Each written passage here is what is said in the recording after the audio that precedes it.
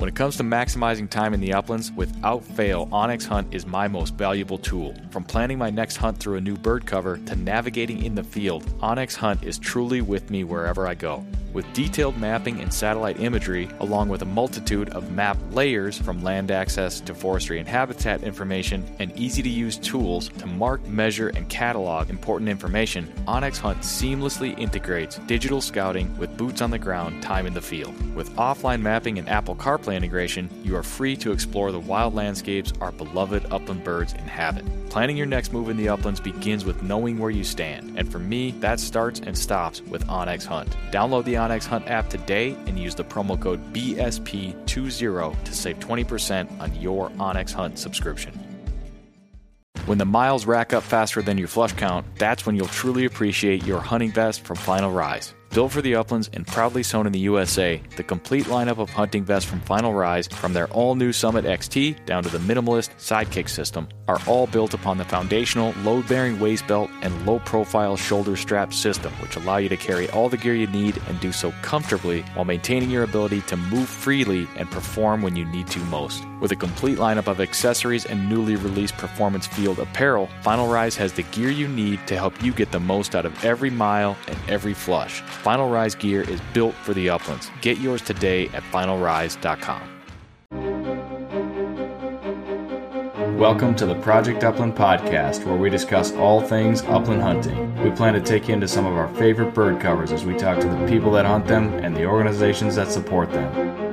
We'll also break down the dogs, guns, and gear used to pursue them, and of course, we'll share the stories that celebrate this American tradition. It's one of those things that you do that feels timeless. My dad brought home our first Brittany when I was about 10 years old.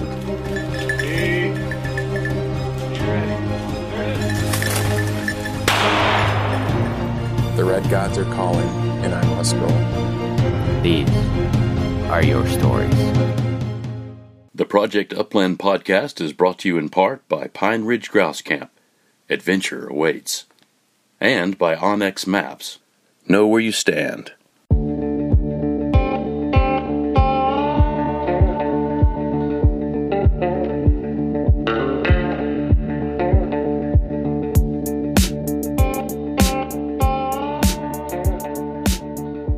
You're listening to the Project Upland podcast.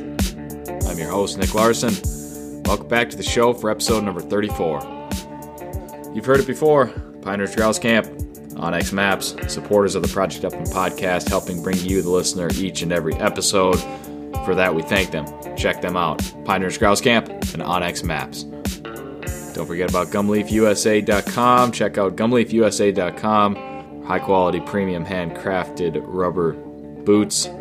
Check them out, GumleafUSA.com. Use promo code PU2018. That's PU2018, GumleafUSA.com. This week's winner of the Project Upland podcast gear giveaway is Brian Burke. Thank you for sharing the podcast episode, Brian. We appreciate it. And you could be next week's winner. Make a meaningful contribution to this show. Leave us a rating, leave us a review, subscribe to the show, share the podcast episodes, any and or all of that stuff. We appreciate it and we thank you. And now, let's set up today's meaningful and interesting conversation. It's a big one in the ruffed grouse hunting world.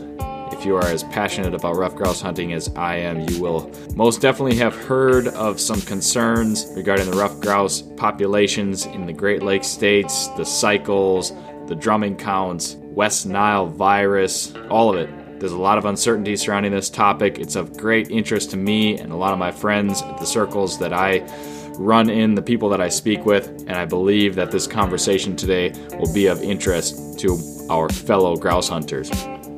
Today I had the good fortune of chatting with Mark Witeka. He is the upland wildlife ecologist, farm bill specialist for the Wisconsin DNR. We had an awesome conversation talking about spring drumming counts, ruffed grouse populations, factors that affect ruffed grouse mortality, ruffed grouse habitat. We dive into West Nile virus, and We talk about the recent announcement of a potentially shortened rough grouse hunting season in Wisconsin this fall. The announcement came out about a week ago. Needless to say, it has fueled a lot of conversation around the internet, in grouse hunting circles, on forums, on Facebook groups. As I said, it is of great interest to many, many grouse hunters, and I believe this conversation will help to shed some light on some of the things that we know, as well as many of the things that we do not know. I hope you found it as informative as I did. I hope you enjoy it. Let's welcome to the Project Upland podcast, the upland wildlife ecologist with the Wisconsin DNR, Mark Witeka.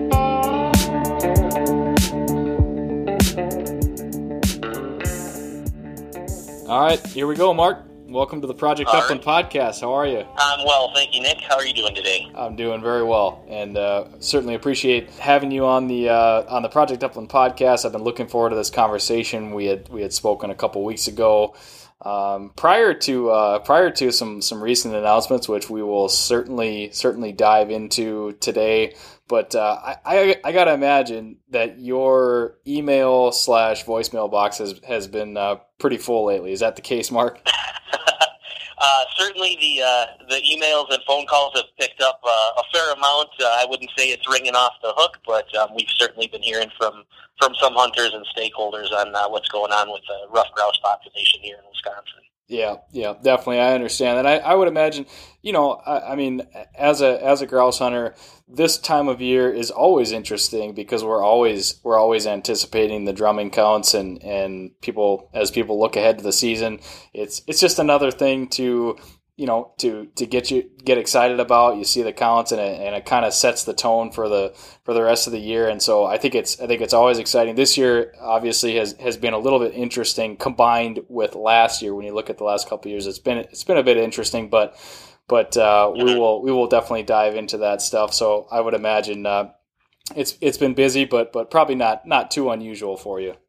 No, there's always some topic that's on people's minds that they want to talk about related to upland games. So not unusual by any stretch. Yeah. Well, let's start here, Mark. Why don't you give the listeners a brief overview of your current position with the Wisconsin DNR and kind of how you wound up there?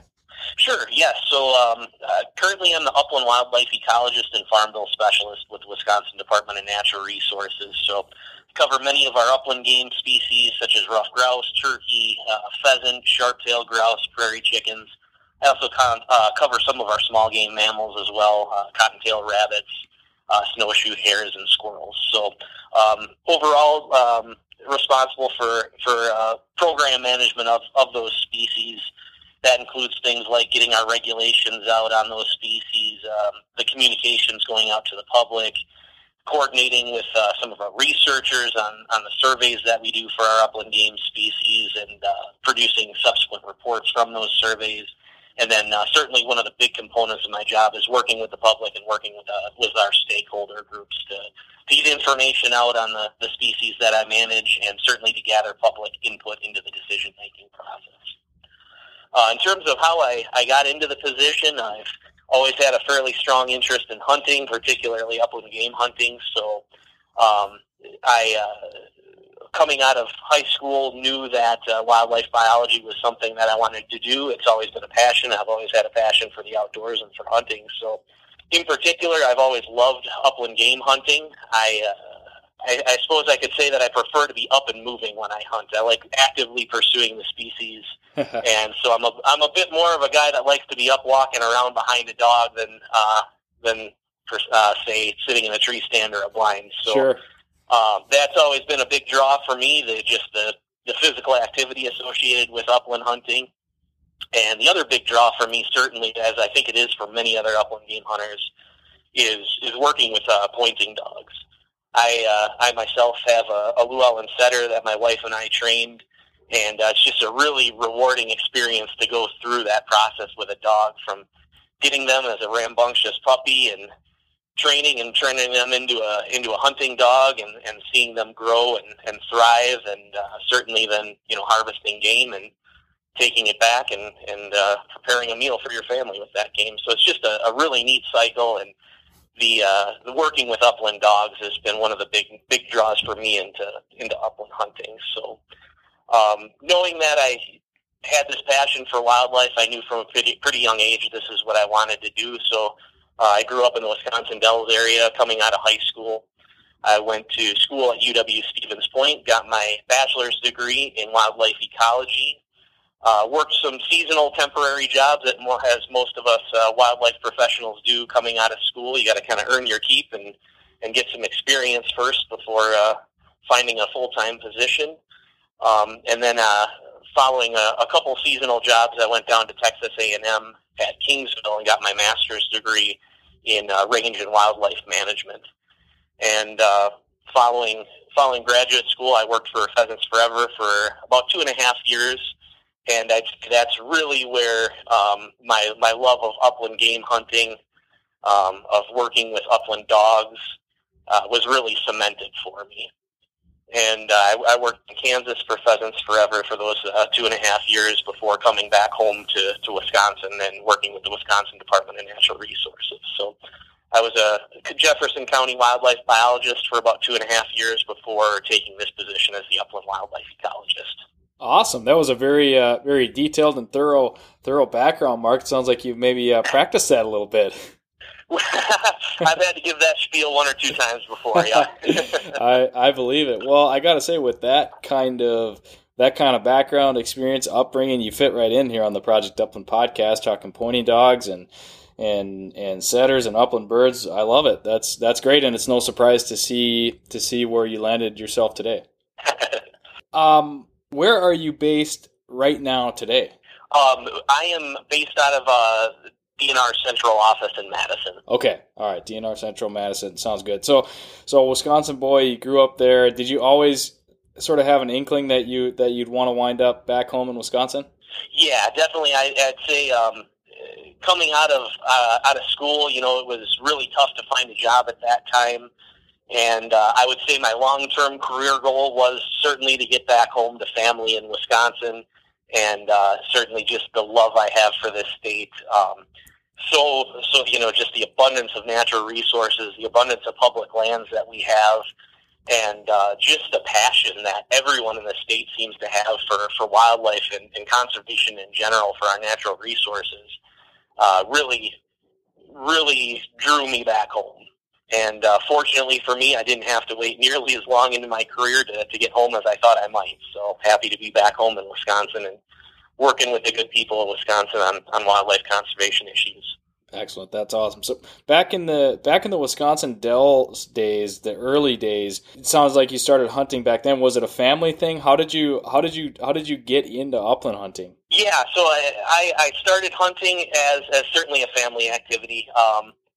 Hunting and angling both, going on fishing trips to Canada with my dad, deer hunting with my father. My dad, my family, they weren't real big into upland game hunting, mostly deer hunting. So that's something I kind of dove into a little later in life, in my 20s, when maybe I had some of the means, the ability to do something like purchase and train an upland pointing dog and get myself a nice shotgun and have a car that I'd be able to drive around and actually do some hunting with. So I got into hunting at an early age, but got into upland hunting more in my 20s. Gotcha. And how old is the setter now today? She just turned 7 a couple months ago, so I'm thinking it's probably time to start looking for a new puppy. Oh yeah, you and me both. Mine just turned 4, and I've always had 7 as the magic number in my head, and that's from an old coworker when I was at the Rough Grouse Society. 7 was his number. I don't know that 7 is my number yet, but that was his number because he felt that gave him the best chance of having a nice mix of age, but then in all likelihood probably not having 3 dogs in the house for very long, which I think is a concern for many of us. So sometime between now and the next 3 years, it'll be another one for me too. Are you gonna go setter for the next one? I think I'm pretty sold on the setter. Yep, I don't see that changing. Awesome. So down in Madison now, when you and the setter get out hunting, what does that look like? Are you driving north to hunt grouse? Are you getting on pheasants down there? What are you doing? All of the above. I get out any opportunity I can to upland bird hunt. I do like to make it out rough grouse hunting several times a year. I usually go up towards the Lincoln, Lake County areas to do my grouse hunting and hunt with some friends and colleagues up there. But certainly I get up bright and early and try and get out before work or after work to hunt pheasants down south here as well, and certainly hunt turkeys in the area here too. So excellent. Well, it's always nice to communicate with members of the DNR, and typically, I know in my experience, I have found that the ones that I work with, especially the wildlife biologists, I mean, they talk the talk, but they walk the walk, and they get out and enjoy the outdoors just like everybody else. And so I always find that interesting and fun, and I knew it was something that you were into just from kind of our previous conversation, so I wanted to highlight that a little bit. Sure. Well, let's dive into some of the more recent and current events that we promised the listeners we would talk about. This time of year, as we discussed earlier, it is typical for the drumming counts to come out on rough grouse, and I guess we don't need to go too far down this path without laying some groundwork. Let's just start with the overview. Give us the high level. Tell us about the drumming survey, and then specifically what the results were this year. Sure, yes. So every year we have DNR staff and volunteers that go out into the field and survey random points throughout the state for drumming ruffed grouse. This year we had about a 34% decline statewide from 2017 to 2018. We break our survey routes down into 4 different regions: the northern forest, the central forest, and then there's southwestern and southeastern Wisconsin. So our regions pretty much were down across the board. The central forest was down 29%, northern forest was down 38%, and southwestern Wisconsin was down about 14%.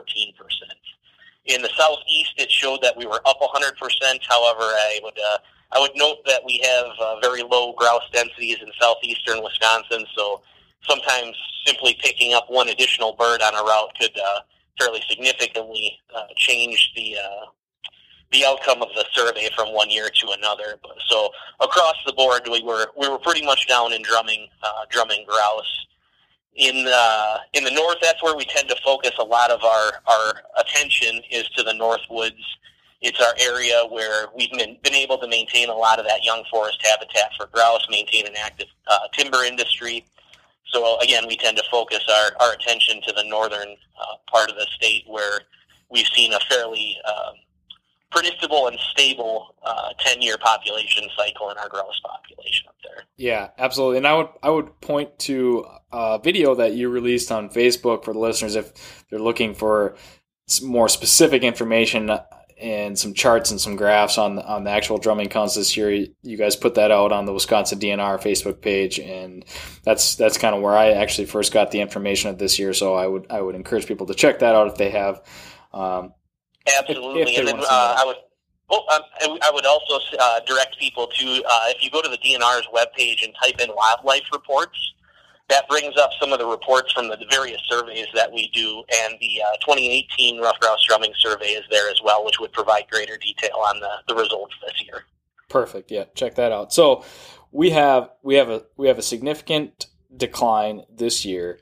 Now that is being compared to last year. Now I don't expect you to remember exactly the numbers of last year's survey, but last year we had a significant increase in the drumming counts over 2016, correct? Correct. Yeah, it appeared. So in terms of the grouse cycle, in 2000, in years that end in 0 is usually our high points in the cycle. So 2000, 2010, and then the low points in the cycle usually fall in years that end in 5. So 2005, 2015. So the population did kind of reach the trough, the bottom of the cycle in 2015, came up slightly in 2016, and then came up a fair amount in 2017, but then did decline from 2017 to 2018. Yeah, exactly. Now, one question that I have regarding those percentages, can you give me a little bit more information on how the percentages are based? Is it a year over year percentage, so that this year's 38% decrease in the northern region, is that directly off of last year's high level, or are they based off something else? Because I've heard contrasting opinions on how the percentages are calculated. Yeah, no, that is a percent annual change. So that's the 34% decrease that we saw statewide. That is from 2017 to 2018.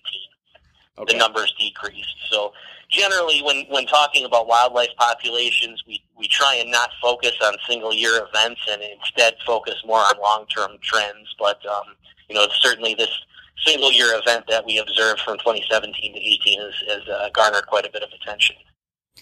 Okay. Yeah. And so that's certainly a big move year over year. But one thing, I tend to be a finance guy in my my professional life. So I look at the trends, I look at the numbers, and that percentage of a decrease, although it's significant and large, when it's being calculated off of the significant increase the year prior, the impact has to be kind of taken into consideration. And if you did a good job of highlighting this on the video because you showed some of the charts. If you look at the actual chart of the drumming counts, the level that we're at this year, despite it being a significant decrease last year, the level that we're at is still, it's still significantly above some of the historic lows. That's exactly right. Yeah, and that's why we talk a bit more about longer term trends than year-to-year changes. So when you look just from 2017 to 18, it can be a bit alarming. We did have this unexpected decline.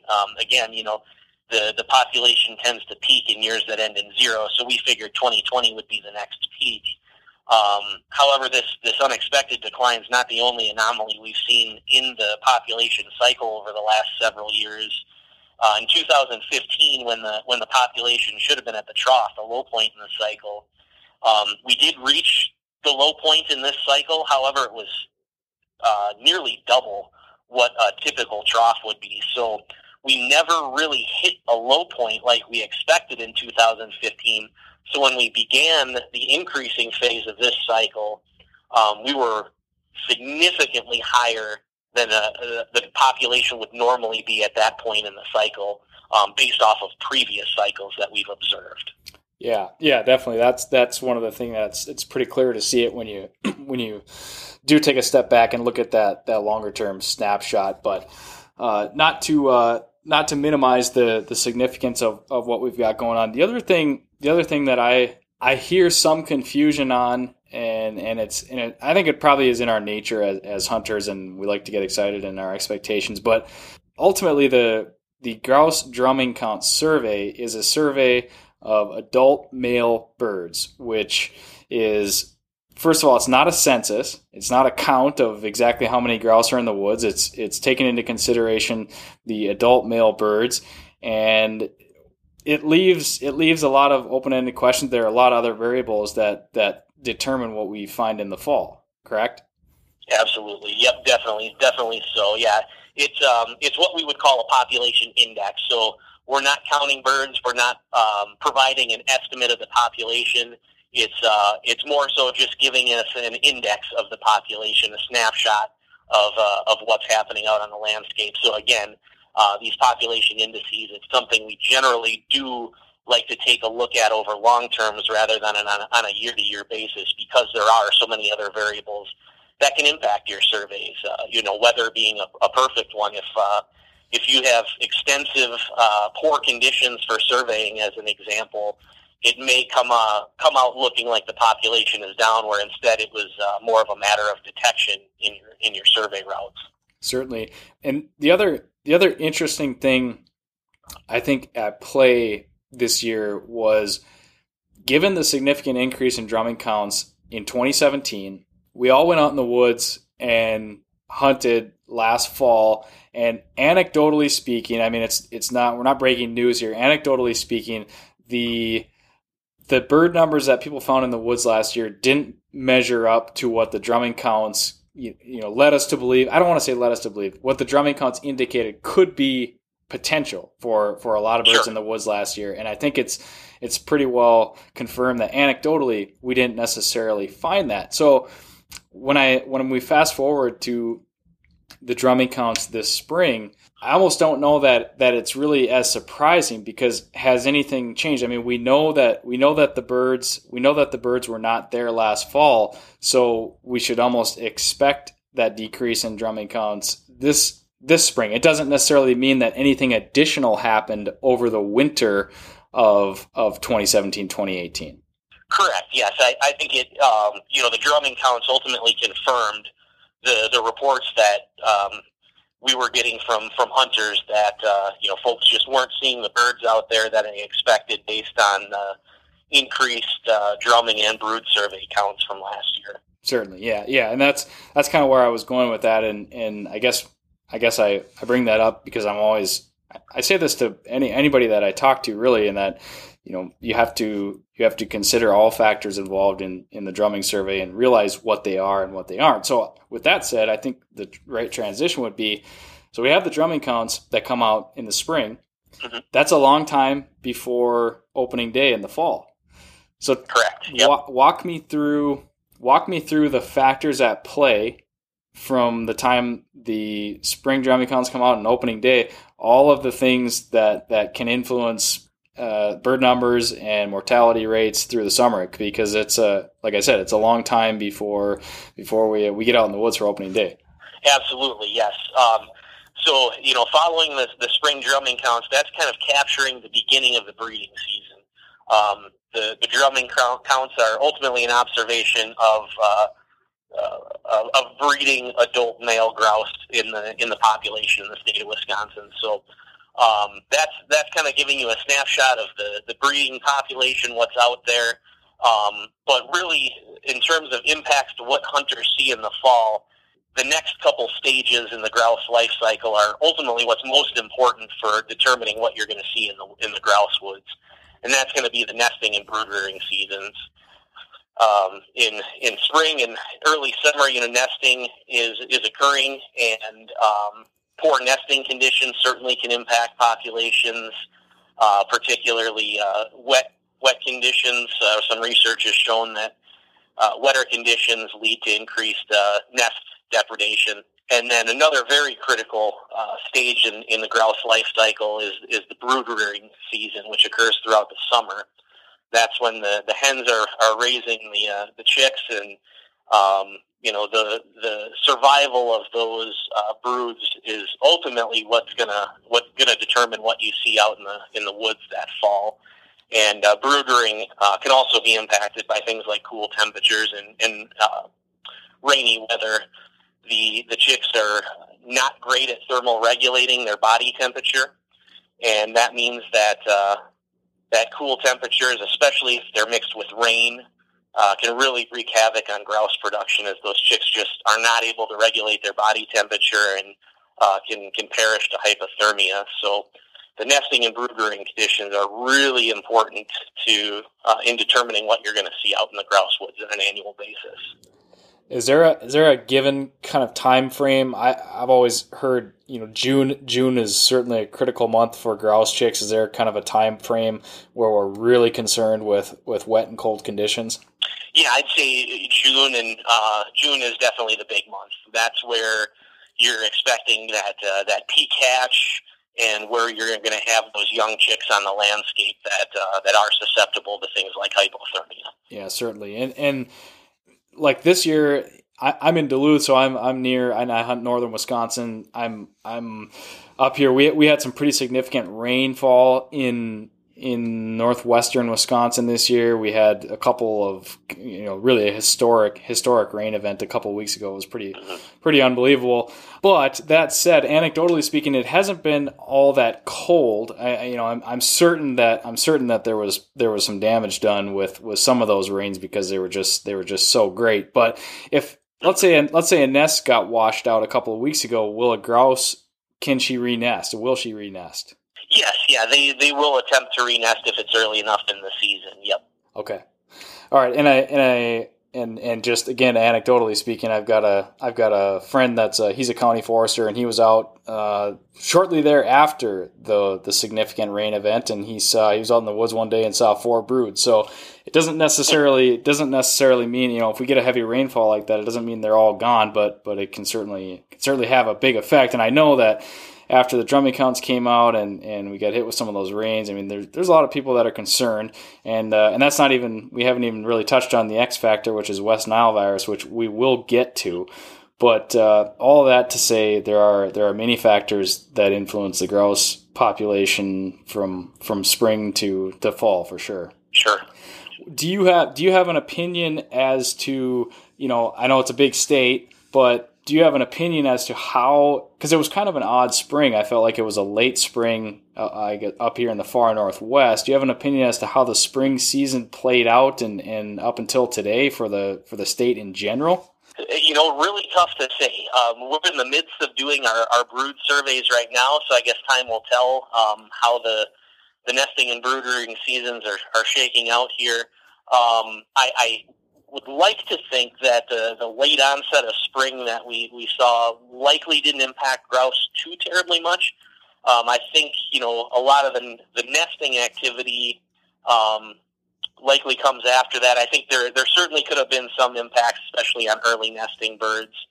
But just the quickness in which we warmed up, we almost went from winter directly to summer, it seemed like, this year. So yep, I think any birds that may have been stressed from the late lingering effects of winter maybe saw some fairly quick relief this year, I'm hoping, with some of the quicker green up we had, given the quick warm-up that we had as well. Yeah, absolutely. It really was a quick transition, and we had some kind of late winter events in early April, but then all of a sudden that it was like about a week really, and pretty much said, "Whoa, it's warmed up and it's starting to green up." And so yeah, I think that was early on optimism, but there's so many things, and, sure. and you can look at every event isolated, and then again, it's grouse country covers a lot of area and a lot of territory, and there's always variances and differences, across the states, across the regions within the states, and all of that stuff factors in. Yep, absolutely. And I did take note. This is kind of the third summer in a row we've had some fairly significant rainfall right during grouse brood rearing season. Yep. And so I do have some concerns about what impact that might have had, but again, we're doing our bird surveys right now, and I guess time will tell if those rains had any impact. But we've had some pretty historic flooding events even in the northwest there, just in the last few years, where roads have been washed out and getting 9 to 12 inches in a single rain event in these last few years. So yeah, those sorts of things definitely can impact upland game bird broods. Yeah, absolutely. Tell me a little bit more about the brood surveys, because I feel like maybe I just you don't hear as much about the brood surveys, and everybody looks towards the drumming counts, but I'm almost more interested in the brood surveys. Tell me a little bit about that process. Yeah, I think people will probably be paying a little extra attention to this year, given the interest in grouse that a lot of folks are having right now. Our brood surveys are run 10 weeks throughout the summer, and they're conducted by DNR field staff. Basically, they're opportunistic surveys while folks are out and about doing their daily activities. They note on one of our forums if they've observed any upland game bird broods, which species that is, how many adults, how many chicks, and that gives us kind of a year-to-year index of reproduction for our various upland game birds. So we're talking across species, and it sounds like it's more random because it's not necessarily an organized survey, but people are just sort of observationally reporting. Is that correct? That's correct. Yep. So it is observational. So things can we standardize it. So it's observations per observer hour. Okay. So it does provide some standardized metric to compare from year to year, but it is at the end of the day an opportunistic survey that folks just provide data to us on as they're out and about doing their daily activities. Certainly. And then is that information publicized anywhere? Do you have a historical look at things? Because I feel like that would open up some interesting data points and questions, really. Absolutely, yes. It's a survey that's been conducted for a number of years, and we do provide reports annually on the brood survey that's done. It's called the 10-week summer brood observations. And that can also be found on the Wisconsin DNR Wildlife Reports page. Okay. Do you happen to recall what that brood survey for ruffed grouse indicated last year? I'm just curious. Ooh. I do remember the brood count was up. Okay. But I don't remember exactly how much it was. I believe it was maybe somewhere in the 16 to 19% range, if I'm remembering correctly. Okay, so that would fall in line with increase in drumming counts. You got an increase in brood surveys, and then we kind of know the story from there. But that'd be a very curious thing. That give us hunters another data point to sort of gauge how the off season went and what we found in the fall. It's very interesting. Sure. Yep. Well, let's just welcome into the conversation the X factor. And that being West Nile virus, because if you're a passionate grouse hunter and you hadn't heard about it prior to last year, it's more than likely we've heard about it now today. So let's start with the basics, Mark. What do we know about West Nile virus? What is it? How long has it been here? And what is it doing right now that we know? Sure. In Wisconsin, West Nile virus has been present for nearly 20 years now, and it is highly variable in its impacts to different species. It does impact a lot of other bird species, in particular corvids, things like blue jays and crows. It has a fairly high virulence rate with some of those species. In grouse, it's not been studied much, though. In the last several years, Pennsylvania has had some concerns. Some of the eastern states have had some concerns. Where West Nile virus has been present a few years longer than here in Wisconsin, and they have done some research. For example, in a controlled laboratory setting, they actually had inoculated birds with West Nile virus and saw some pretty dramatic effects in terms of mortality rates. Now, I'll mention that these were pretty young chicks that were exposed, so it's tough to take the laboratory analysis and say that that's exactly what would occur on the landscape. But it's certainly something that alarmed some of the biologists watching what's happening with ruffed grouse populations out east. So generally, some of the symptoms that you see include just inactivity, kind of almost a lack of fear of humans or lacking energy to be able to get away from humans, so possibly lacking flight. And then certainly if you were to do a necropsy in the bird, you might see some lesions, for example, on the heart as well. So again, but other species such as turkey, it doesn't appear to have any effect on these other species. So it does vary depending on the species you're talking about. Interesting. So in that study where they inoculated chicks, those are ruffed grouse chicks? Those were ruffed grouse chicks, yep. Okay. Yep. And so Pennsylvania has really been kind of the leading agency, I'd say, on exploring impacts of West Nile virus on ruffed grouse, because out east the populations of ruffed grouse have been declining for nearly 40 years, I'll say. And so they've been watching, these different sources of mortality and things associated with their ruffed grouse population. And one of the outcomes of the research that they've been doing was that it seems to be in areas where there's poor quality habitat where the ruffed grouse populations are being hit particularly hard by the virus, apparently in Pennsylvania there. Yeah. Habitat is obviously a critical factor, and I want to touch on that a little bit. We'll dive into that, but circling back on West Nile virus in particular, do we know, and does the virus make the bird sick such that it will kill the bird, or will it weaken the bird, weaken the bird and make it more susceptible to dying by any other other number of factors. Will West Nile virus actually kill an adult ruffed grouse? Do we know that? That's something that I think is just not well studied at this point. Okay. I think, given the research that was done, there's probably potential for young of the year to experience direct mortality from the virus. And certainly the symptoms that can be exhibited by a bird that's infected with West Nile virus would open it up to easier depredation, as an example. So there's a secondary source of mortality associated with that.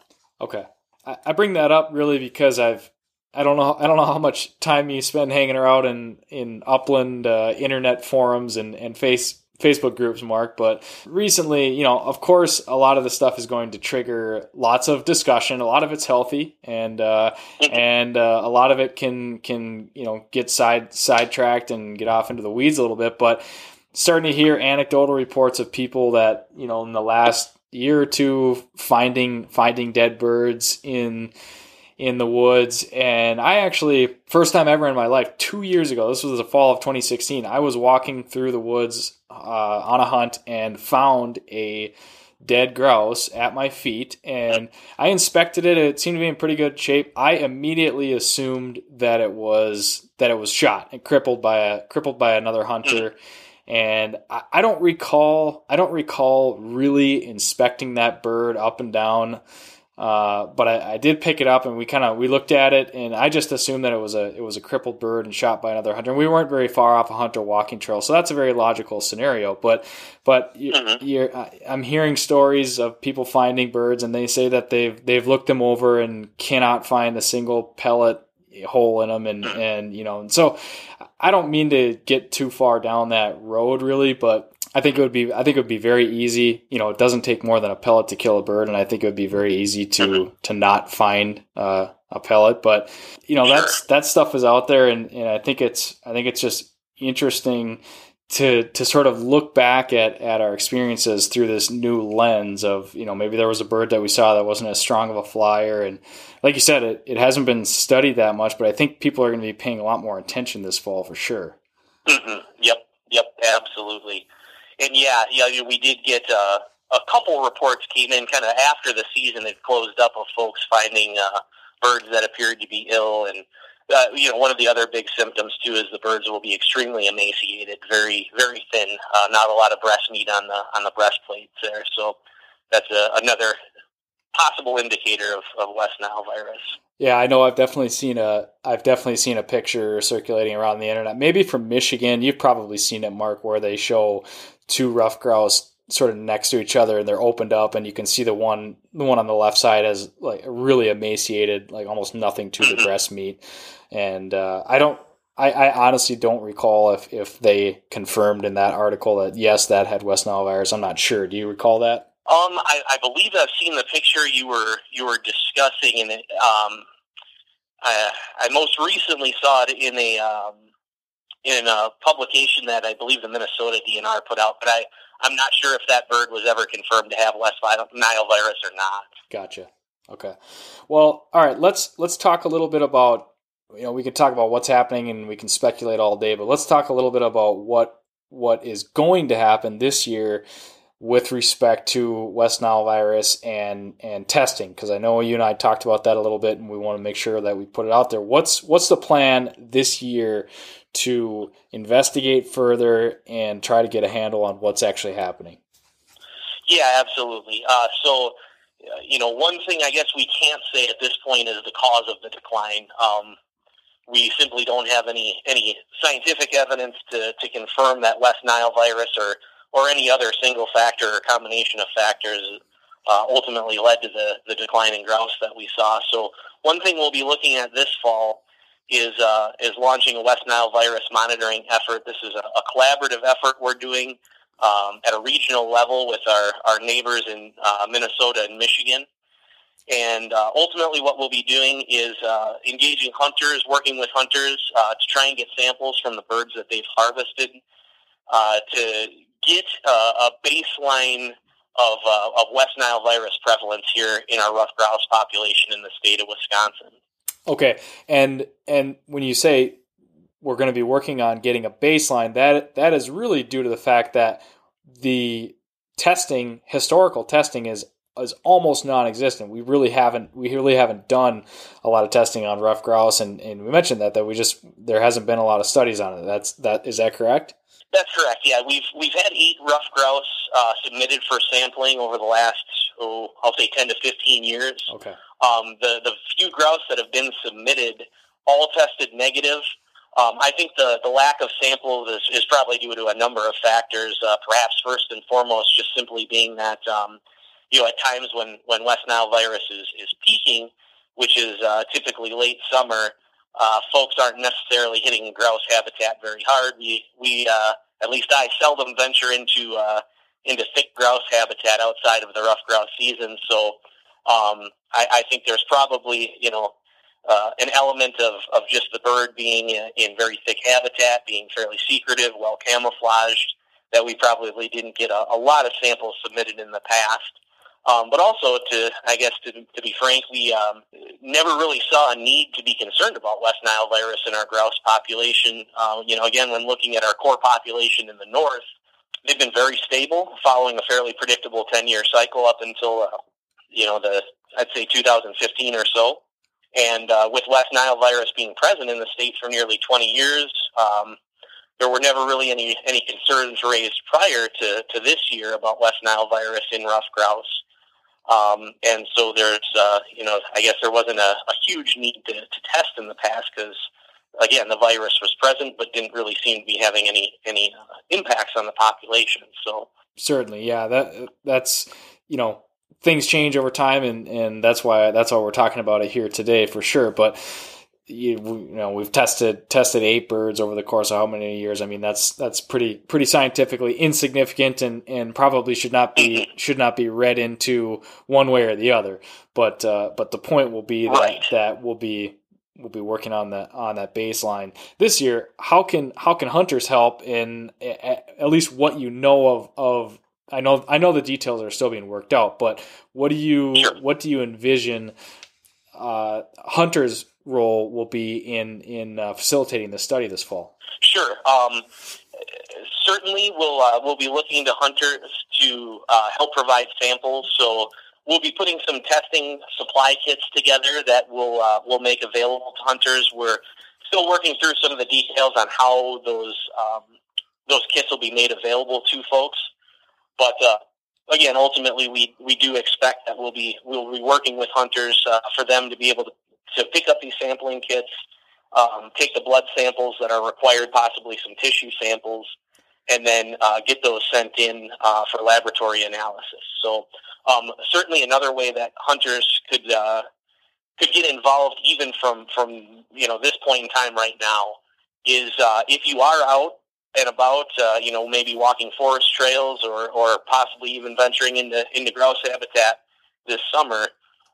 If you do experience any birds that are either dead or appear sick, I would note the location and contact your local DNR wildlife biologist, because if we do have sick or dead bird observations, we can also sample those as well if we get to the sample in time. They can fairly quickly get past the point where we can sample them, especially with warmer temperatures. But if folks are finding any sick or dead birds this summer, I would highly recommend contacting your local wildlife biologist and reporting the location of that bird to them. Excellent. Great information there. What is that sampling window like? I mean, what happens? Does the bird just becomes, how is it not able to be sampled after a certain amount of time? Well, I think it's probably just a matter of decomposition. Okay. That the virus becomes less detectable, I would imagine, as the tissue degrades. Got it. What does the sampling process look like? What are we going to be doing? I mean, we're going to be drawing blood, or what exactly does the West Nile virus sample, what does it entail? Well, it kind of depends on the different analyses that are done. One thing that we'll certainly be conducting is blood sampling. So there's a small blood sampling strip of paper that would be provided in the test kits, and all a hunter would need to do is, while field dressing the bird, is to allow that paper to absorb a small amount of blood, and then that could be put into a baggie and sent back for laboratory analysis. Okay. We're looking at some other options that might be available too in testing that might give us some additional information, which might include providing a tissue sample. So, for example, providing the heart of a rough grouse. But some of those details are just the final details that we're working through right now. But we expect to wrap up our final proposal here on this monitoring effort in the next week or so, and we'll be communicating out about how hunters can get involved sometime this month here in July. Okay. Awesome. Well, we'll look forward to certainly more information on that. One more thing before we kind of transition a little bit off of West Nile virus. I want to get this out there in that a rough grouse can be infected by West Nile virus and it can survive, because I've read, you read about some rough grouse having West Nile virus antibodies. Talk a little bit about that, in that, you know, if a grouse gets infected, it doesn't necessarily mean that grouse is going to die and every other grouse that gets West Nile is going to die. I mean, is there a scenario in which rough grouse adapt and figure out how to fight off this West Nile virus, and the population, you know, rebounds and is able to fight off West Nile virus in the future? Sure. Yes. So with the blood sampling, we'll be looking for those antibodies in the bloodstream of these birds. So that's exactly what we'll be testing for with the blood sample. As far as population's ability to adapt to a virus, you know, that's impossible to say. I would Sure. think at this point we know very little, I think, about whether those antibodies could be passed on to chicks, as another example. I think, you know, there's some biological processes where that could be possible, but we just simply don't know at this point. So, but certainly, yes, there's not every bird that's infected is going to perish because of this virus. Again, there's been some research done on, mortality rates associated with the virus, but it was a very small sample done in a laboratory setting to quite young birds. So it's tough to take those results and apply them to natural population with a higher percentage of adults, and just in a very different setting. So. Okay. Appreciate that, Mark. And obviously more to come on this issue. And I know that myself and all the other grouse hunters and concerned upland hunters, I'm sure will be, you guys will have an outpouring of support and people wanting to help test. And I mean, if we know one thing, we know that we need to learn a little bit more about what's going on. That's for sure. Yeah, absolutely. And I'd be remiss if I didn't take the opportunity to thank grouse hunters for the outpouring of support they've already showed. I'd say one of the most common comments I've gotten from grouse hunters on the whole grouse population in general in these last several months has been simply folks wanting to help out and get involved. So yeah. There's been an outpouring of support from the grouse hunting community that I've been very thankful for. Yeah, absolutely. The scary thing would be if people were not concerned and people didn't care, and that's clearly not the case. So we have that going for us. Well, we've got to transition because we've got to cover this, whether it's related, unrelated, or a little bit of both.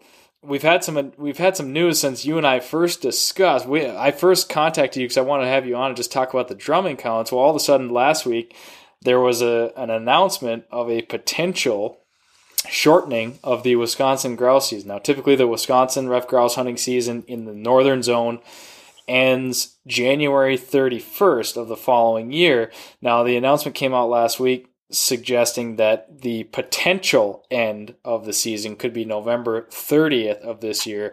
Give us a high level of what's going on here, Mark. Sure. So ultimately, the Wisconsin Conservation Congress, which is a citizen advisory board to the department, made the recommendation to the Natural Resources Board to end the season November 30th rather than the normal end date of January 31st.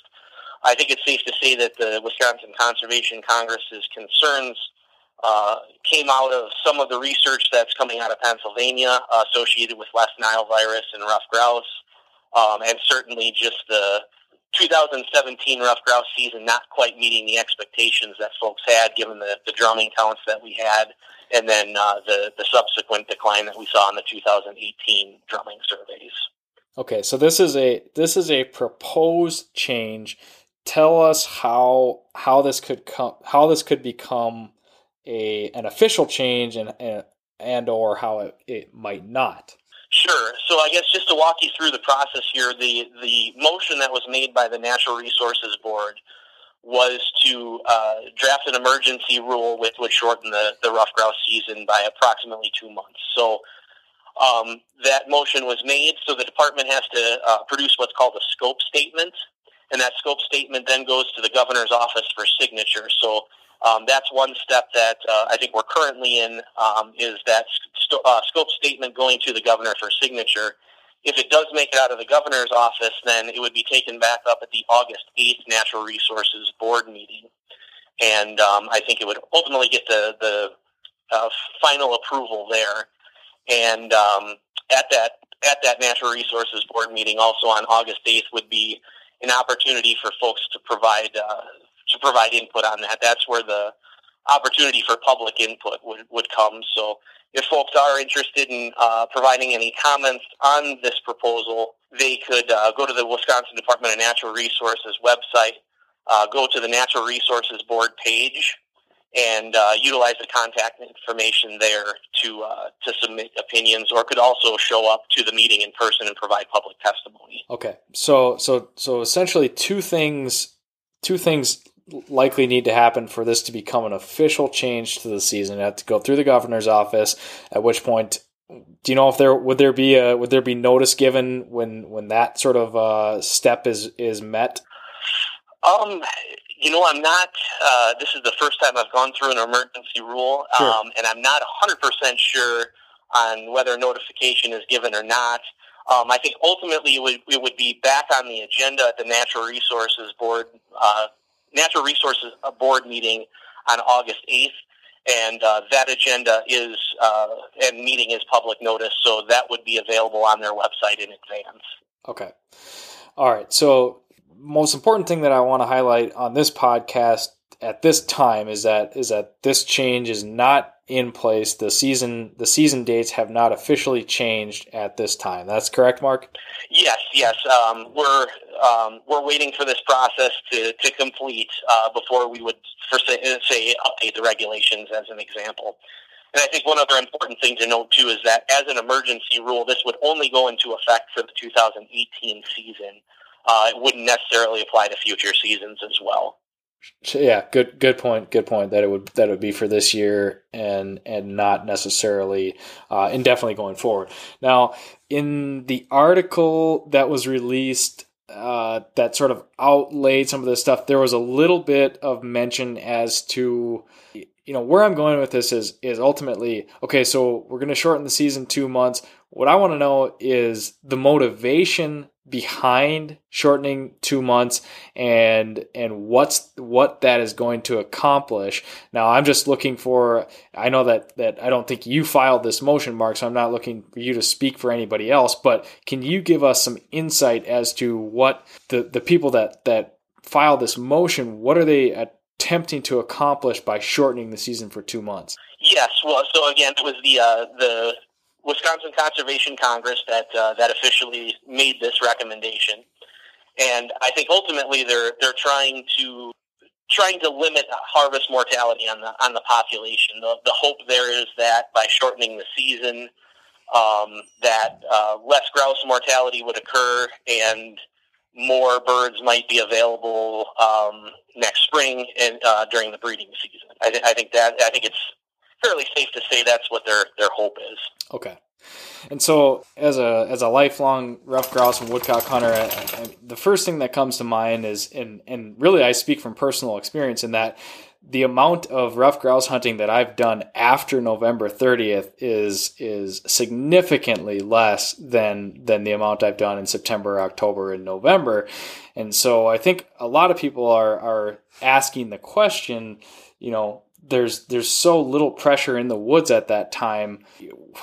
How many birds are we saving by cutting off those 2 months? And I know that it's you can only give your perspective and opinion, but do you have any thoughts on that, Mark? Yeah, it's really tough to say. We don't have any data on when exactly folks are hunting. I think all of us assume that the hunting pressure tails off quite a bit towards the end of the season, but we don't have any data to draw on to say officially that folks aren't out there at that time of year. So from my perspective as a biologist, a lot of the research out there says that harvesting rough grouse really doesn't impact the population, that they experience fairly high annual mortality, maybe 50 to 70% even in a given year. And so a lot of the research from the 1930s right on up into the early 2000s has shown that hunting doesn't necessarily impact the population. There is some limited research out there that was done. One study, a current study that was done back in 2011 was done on willow ptarmigan, so a fairly similar species, another upland game bird, and showed that late season harvest could have negative impacts on the population. So I think the motivations for the folks that were making this recommendation were, there's some fear of the unknown. Again, we don't have confirmation of West Nile virus, and we can't really say what caused this unexpected decline. And so I think their hope is that even if the literature doesn't necessarily support shortening the season, that perhaps limiting some of that late season pressure could provide some benefits to the birds. Got it. Appreciate that kind of overview. And I mean, yeah, I would imagine that anybody proposing to shorten the grouse season, I want to believe that the intentions are for the benefit of the bird and to ensure that this tradition and this thing that we all love persists for sure. So many.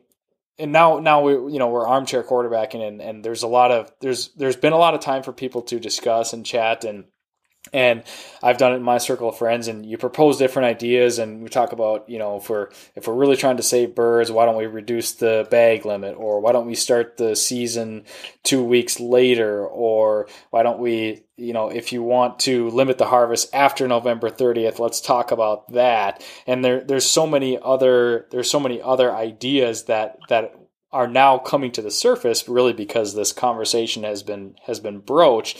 I guess importantly, again, this isn't an official decision, and if people have those opinions and people have those ideas, they're free to submit that commentary. Is there a scenario, Mark, in where what does become official, if anything, on August 8th? Could it look different than what has been proposed right now?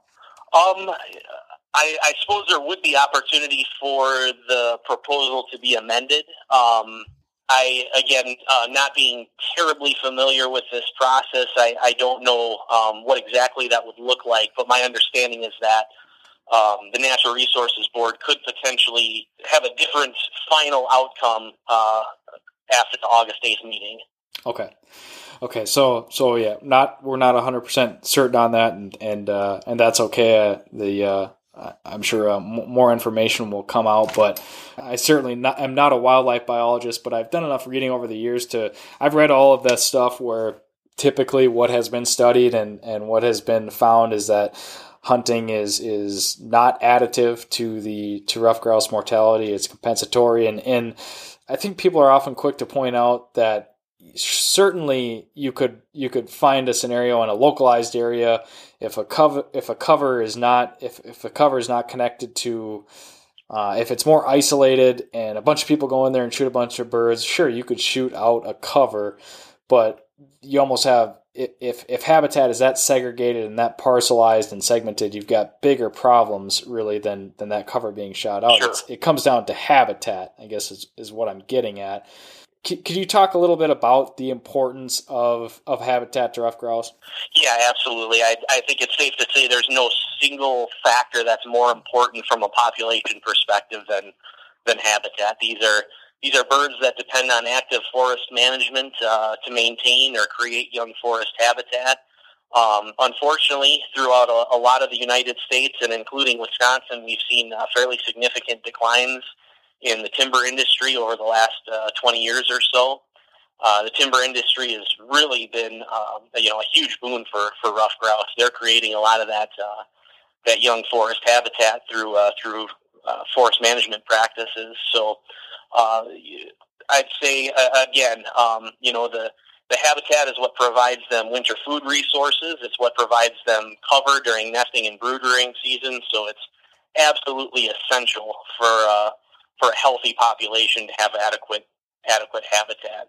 And I guess in relation to disease and some of the other concerns that are lingering out there too, I previously mentioned Pennsylvania had concluded that it appeared, at least, that West Nile virus impacts were most significant in areas with low quality habitat.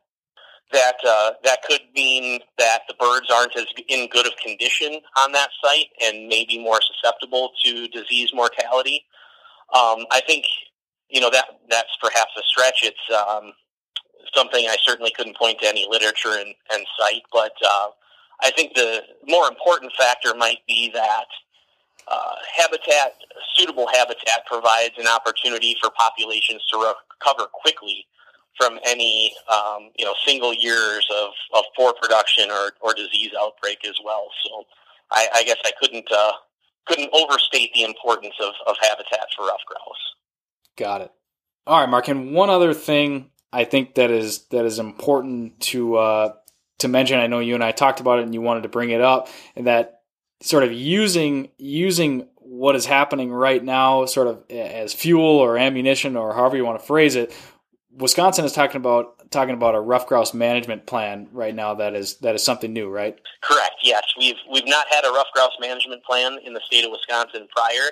But given the current interest, certainly, as well as some of the ideas that we've kind of been kicking around over the last few years in the Upland Wildlife Program here, now seems like the right time and place to launch into a management planning effort. So over the next, I'll say, maybe year and a half to 2 years, we'll be working with the public, working with our stakeholder groups to gather input on the current ruffed grouse season framework, identifying new research priorities, really just getting a snapshot in time right now of where the grouse population is at, and then certainly setting some objectives for where we want the population to be in the future. Excellent. That's certainly great to hear. What I know it's early in the process, but what other types of things, kind of initiatives do you see, maybe comparing to a management plan that you have for another species? I mean, what kinds of things could happen? Could this mean for ruffed grouse in Wisconsin? Sure. Well, certainly identifying some research priorities I think will be important for future management actions with the population. And I think there's a lot of room too for some new marketing strategies for grouse. Here in Wisconsin, we're one of the top 3 ruffed grouse hunting states consistently in the country. And I think we have some opportunities to market ourselves as such and draw a spotlight on this fantastic resource that we have here in the state. All right, one more time for the listeners. If they want to find out more about West Nile virus, ruffed grouse populations, what's happening right now with the proposed shortening of the season, and submit commentary, where can they go to find out specifically about what's going on in Wisconsin? Yeah, I would direct them to the Wisconsin Department of Natural Resources website. We'll be putting out, I think, fairly regular news releases on the topic throughout the summer. There's some already there from previous releases as well. We'll be placing information on our social media sites, including Facebook. Okay, excellent. All right, I'll try to circle back and put a bunch of those links in the notes on the podcast when we post on our website. I will grab the video that you posted to Facebook a while back, and if you don't mind, I'll throw kind of your contact information in there just in case people have specific questions and want to reach out to you. Is that all right, Mark? Sure. Yeah, absolutely. Okay. Excellent. Well, I really appreciate you joining us on the Project Upland podcast. This was informational for me. I enjoy talking to you, and it's a topic that's near and dear to my heart and your heart, and a lot of our listeners as well. So we appreciate your time, and we will eagerly await additional information to come out on all the things that we talked about. And in the meantime, we'll keep looking forward to fall. Excellent. Excellent. Very good. Been my pleasure, and been a joy, and hopefully folks at least are excited about being able to get involved in the project and help out. I think that's one of the great things that could come from, this unfortunate event of the decline in the population, is that we've seen a lot of willingness from the hunting community to just volunteer, jump right in and help out. So great opportunity, I think, for the agency to work with our hunters and stakeholders to tackle this topic and learn about it together. Yeah, absolutely. If this serves as a wake up call and everybody jumps back on the bandwagon, if maybe we weren't paying attention and we can work towards a goal of making more rough grouse out there, that would be a good thing. So let's try to turn it into a positive. I'm with you, Mark. I appreciate it. Absolutely, my pleasure. Have a great day. Thanks. See ya.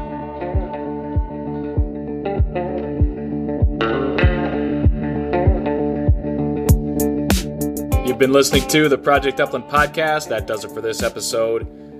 As your host, I would like to personally thank you for listening to this episode of the show and remind you that we are brought to you by our friends at Pine Ridge Grouse Camp and onX Maps. Head over to projectupland.com. We've got it all for you there. Articles, videos, more great stuff from Project Upland and Northwoods Collective. Check it out at projectupland.com. And don't forget, you could be next week's winner of the Project Upland Podcast gear giveaway. All you have to do is subscribe to this podcast, hit that little subscribe button, leave us a rating, leave us a review, and share the podcast post. You could be next week's winner. Also, we would love to hear from you. Please use the contact form at projectupland.com or send me an email directly at nick.larson@northwoodscollective.com. We could talk about bird dogs, we could talk about shotguns, we could talk about hunting trips you have planned, we can talk about future podcast guest suggestions. I would love to hear from you. Send me an email. That's it for this week's episode of the Project Upland Podcast. Thanks again for tuning in, everybody. We'll see you on the next episode.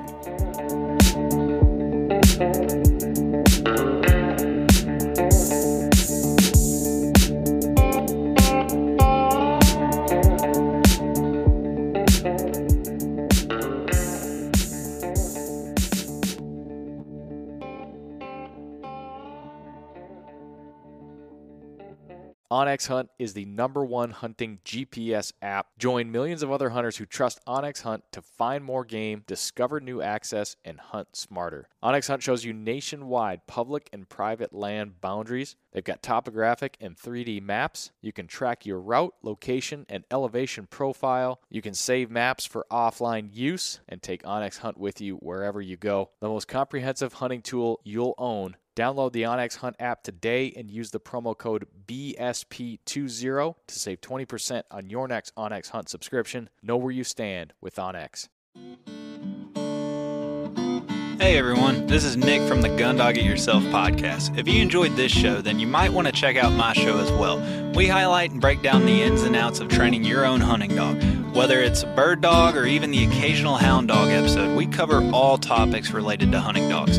Check out Gun Dog It Yourself on any podcast streaming platform and hit the subscribe button to be sure not to miss any future episodes.